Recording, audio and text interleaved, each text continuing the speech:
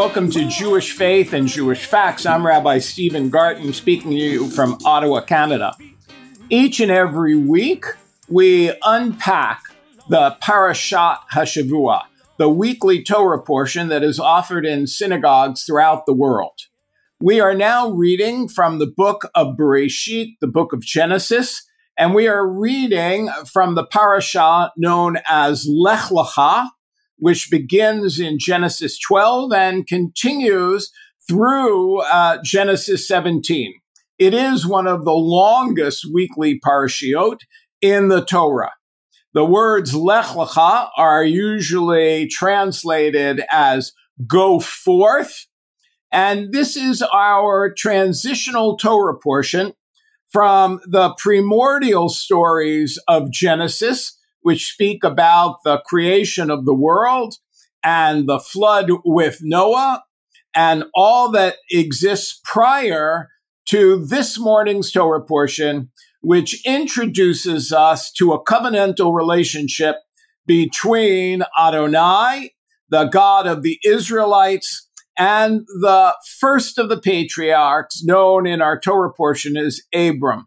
Before I introduce my guest, let me give you an overview of this rather lengthy Torah portion, though we will not be able to address all of the substantive stories or issues that it offers us. This Torah portion begins with the divine speaking to Avraham and saying to him, Lech Lecha, go from your land, from your birthplace, and from your father's house to the land which I will show you. There, the divine says, you will be made into a great nation. Avram and his wife Sarai, accompanied by his nephew Lot, journey to the land of Canaan, where Avram builds an altar and, according to the Torah, continues to spread the message of one deity. A famine forces Avram to depart for Egypt, where beautiful Sarai, the Torah tells us she's beautiful, is taken to Pharaoh's palace. Avram escapes death because they present themselves as brother and sister. A plague prevents the Egyptian king from enjoying relations with her and convinces him to return her to Avram and to compensate the brother, now revealed as husband, with gold, silver, and cattle. This is, of course, the first time that the motif of going down to Egypt appears in the book of Genesis.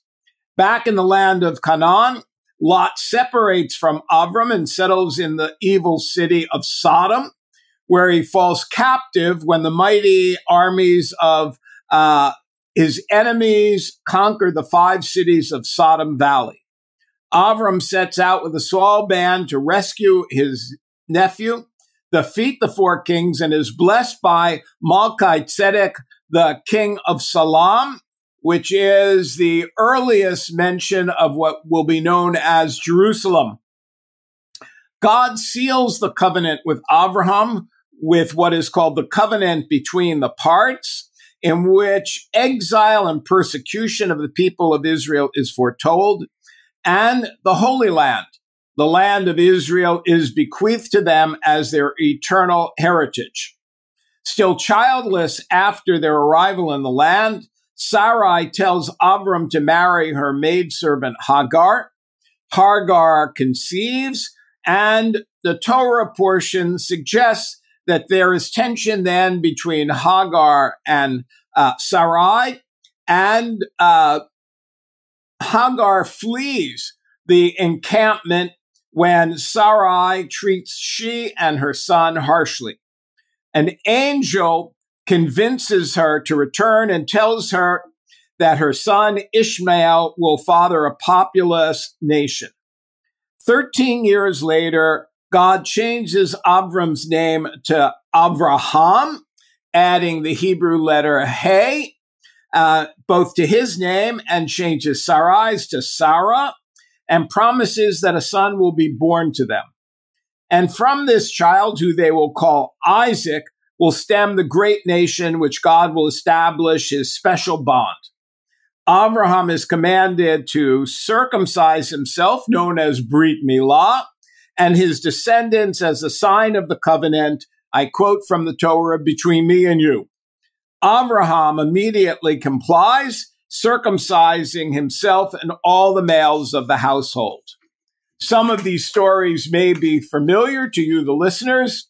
Some may not be part of your previous knowledge of the Torah or the book of Genesis, but all of them are an important part of our heritage as the people of the book. With me this morning to help us understand the parasha is Rabbi Jack Luxenberg, Rabbi Emeritus of Temple Beth Ami in Maryland. Beginning in July of 1981, he became the congregation's first full-time rabbi, and he has been part of Temple Beth Ami's community for more than half of its history, serving there for 35 years as the rabbi. Rabbi Luxenberg was and still is active in the Washington area community and in Maryland, having served as the executive committee of the Jewish Community Council, the Jewish Social Service Agency, the Mid-Atlantic region of the Central Conference of American Rabbis, and one could go on, indicating all of his commitments to community work, as well as he is an ardent supporter of Israel. He is a founding member of ARTZA, the Association of Reformed Zionists in America, and he is listed in Who's Who in the East and Who's Who in Religion. He is the only rabbi in that part of Maryland to have completed a study grant from the March of Dimes to train at Georgetown University in the field of human genetics and counseling of human genetic problems. One could go on and offer great insight into his training and to his experience. But for those of us who listen to him on Jewish Faith and Jewish Facts, we know that Rabbi Luxenberg is a consummate teacher of Torah. And for all the time that he was senior rabbi of Beth Ami, his Torah study, his Saturday morning group of study of the weekly parasha and other sections of the Torah was a highlight both for him and his congregation. Rabbi Luxenberg, welcome back to Jewish Faith and Jewish Facts. Well, Steve, I don't know what there's left to talk about now. Thank you very much. It's a very kind and generous introduction. I hope it didn't make your listeners antsy, because I'm sure they're as interested to get into the text as we are. Well, probably, but it's always nice for our listeners to know what the background is of our guest. And you have a resume that's worthy of a couple of minutes of conversation. Well, but now, as you suggested, let's get to our text.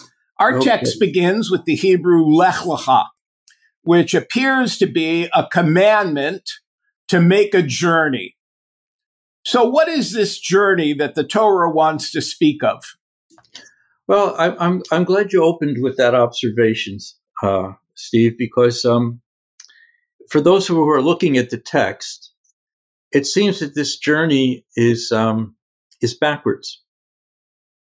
The text says, Lech lecha me'artzecha u'mimoladetecha u'miveit avicha, as you pointed out, meaning go leave your land, your country, leave the place of your birth, the neighborhood, your immediate environments, and depart from your father's house.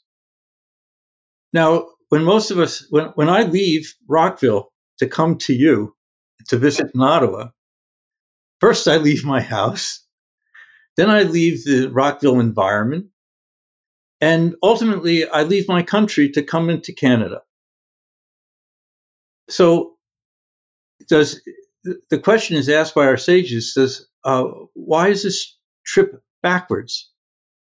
And I think they have a clever and thoughtful response to the question, in that they want us to notice that it's backwards, so that we recognize that the journey, the ikar, the essential journey here, is not a physical journey, but rather it is a journey of the spirit. It's a journey of the mind and the soul.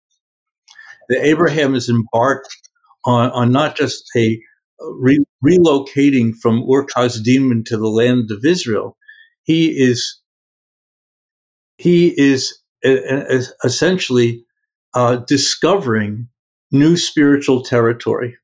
Remember, God says, El Eretz Asher Areka, to the land that I will show you, the land that will become revealed to you, not only as geography and of hills and mountains and desert and whatever, but an interior geography, a landscape of the soul, in which Abraham is going to discover what it means to be covenanted with the divine, and to recognize that the divine is ever present and is active in history, in the fate of his family, and ultimately in the fate of his people and all peoples of the world. So the ancient sages want to help us make a significant transition from what took place in the first 11 chapters of Genesis, which is not a very spiritually oriented text, other than through the commentators, but the literal text is very concrete. The story of Adam and Eve, the story of Cain and Abel, the story of the flood, the story of the Tower of Babel.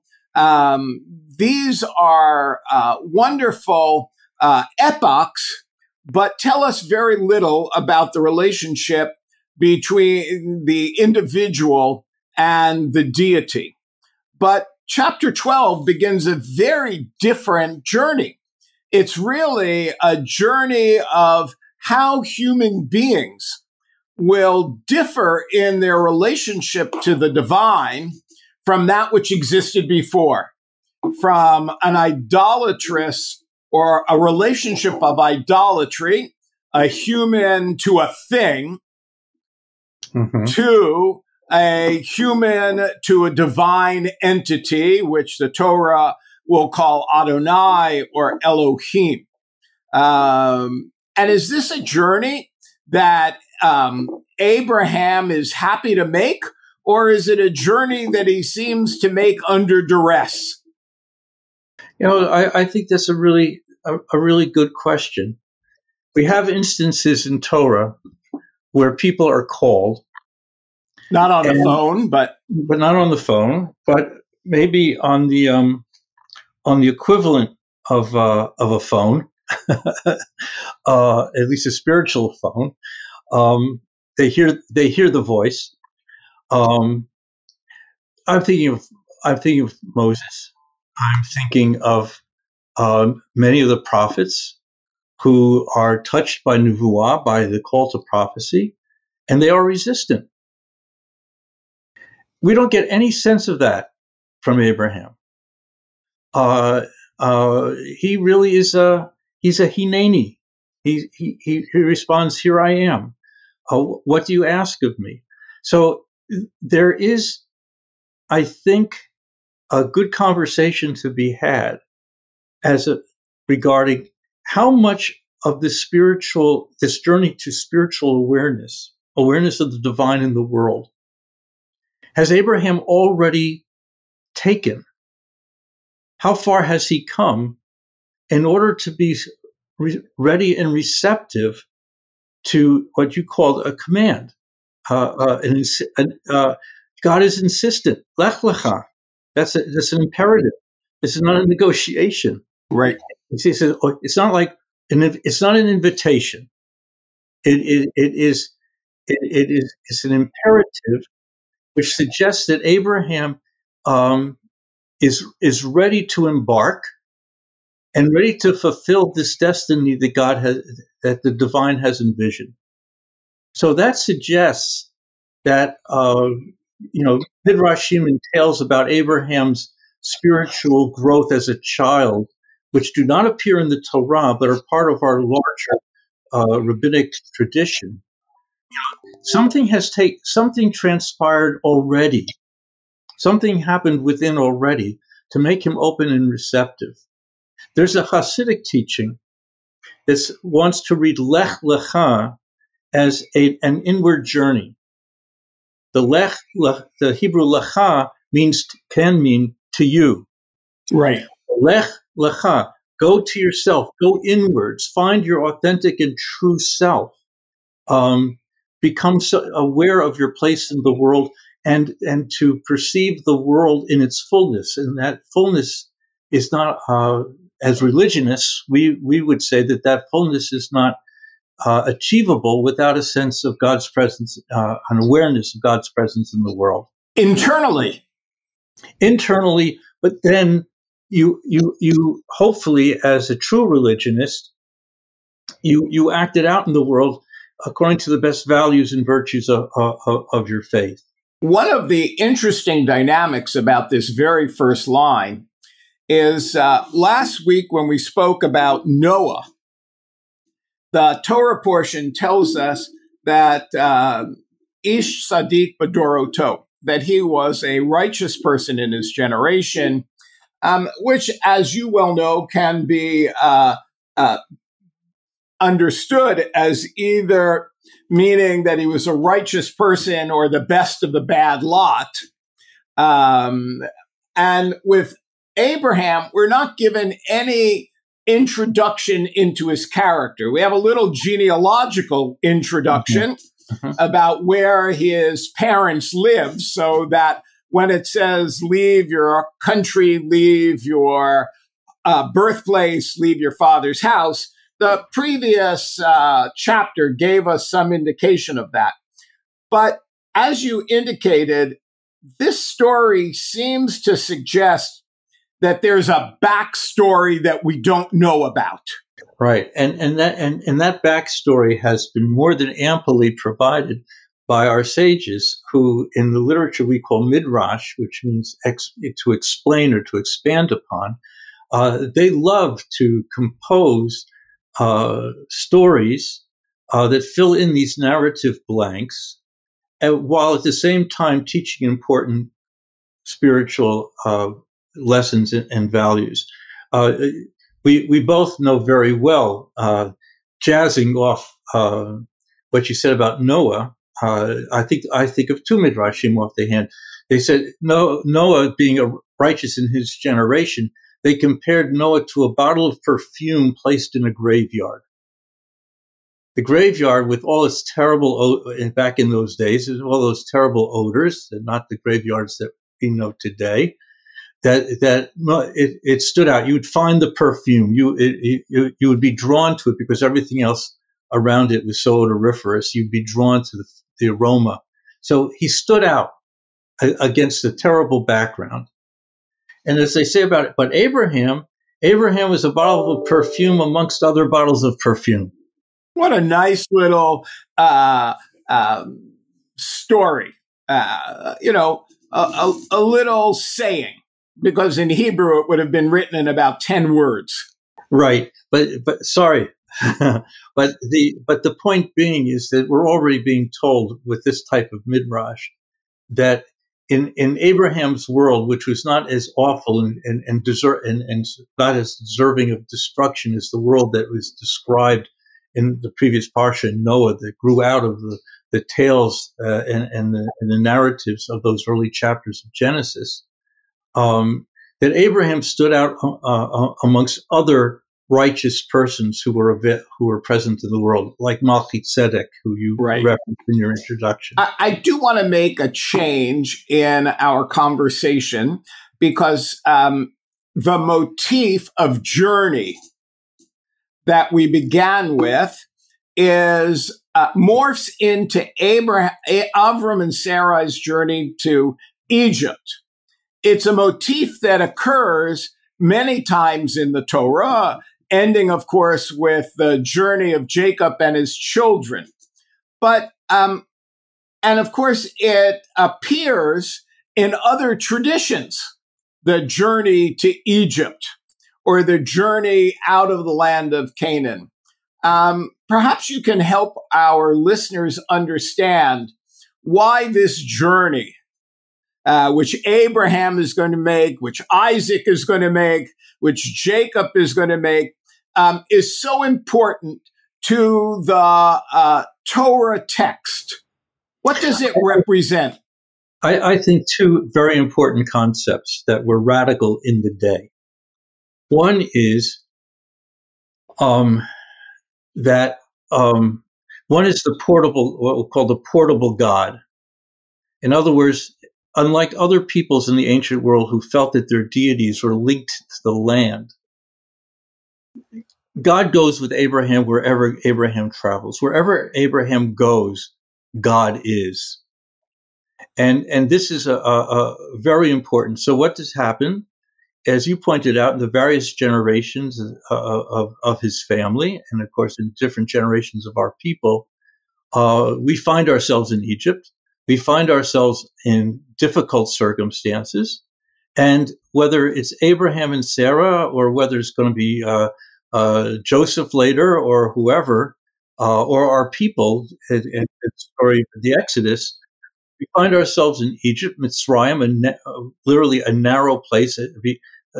In common parlance, we find ourselves in a rock in a hard place, and we are delivered, which is I think, an enactment of God's covenantal promise to the Jewish people, and proof positive of the ongoing relationship between God and Abraham's descendants, and ultimately the entire Jewish people.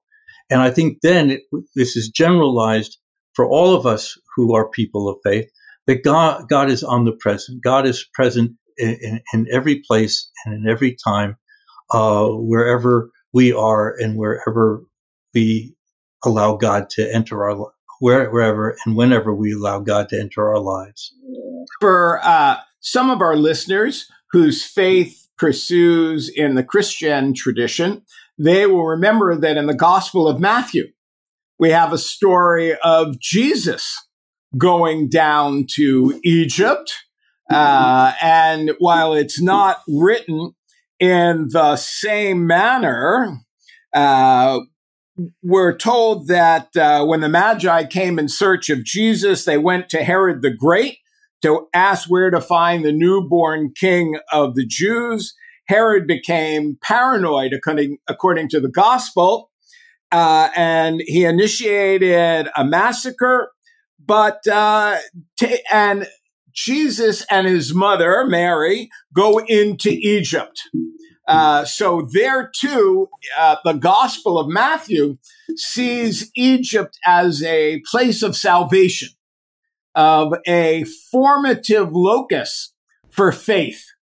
Now, of course, in the book of Matthew, it serves a somewhat different purpose, but the motif appears again. And so one should recognize that it's not a coincidence that Egypt becomes a cauldron of faith.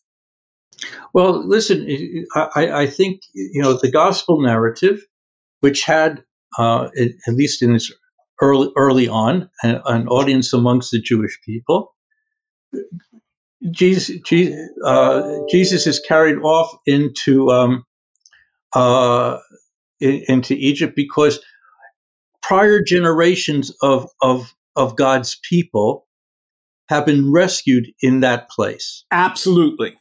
And now, so will the baby Jesus be rescued and saved, as were earlier generations of the Jewish people. Again, as the Gospels, as I understand, is wont to do, is to establish the credibility of Jesus as part of the earlier biblical narrative from the Hebrew Bible. Right, the continuity between our conversation of Abraham and the descendants of Abraham, Isaac, and Jacob, of which the Gospels want to help us in their own context understand Jesus as a descendant. And the early Gospels especially were comfortable seeing Jesus in that dynamic role as a successor to those who had come before him. Our time is now brief, but perhaps you can, in the few minutes left to us, help us understand Sarah as a figure in this story. She seems to be very important, and she is there from the very beginning. Unlike Isaac and Jacob, who have to find a spouse, we're introduced to Abraham already espoused. Yeah, indeed, and of course, the Torah does not give us the love story, does not give us the novelistic version of how they came to be with each other.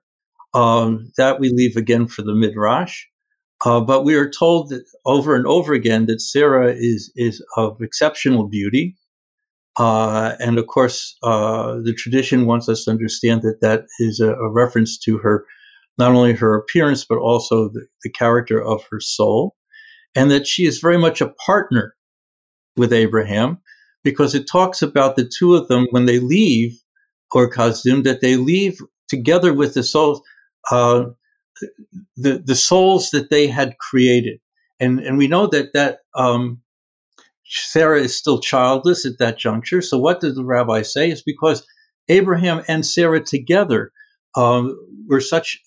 gave off such a warm spiritual glow and had a message that they shared with other people, that by the time they were to embark on the journey that begins in this Torah portion, they were already surrounded by a community of persons who were to them like family. So that's why the Torah says Asun Neshamot. It's as if they had given birth to them.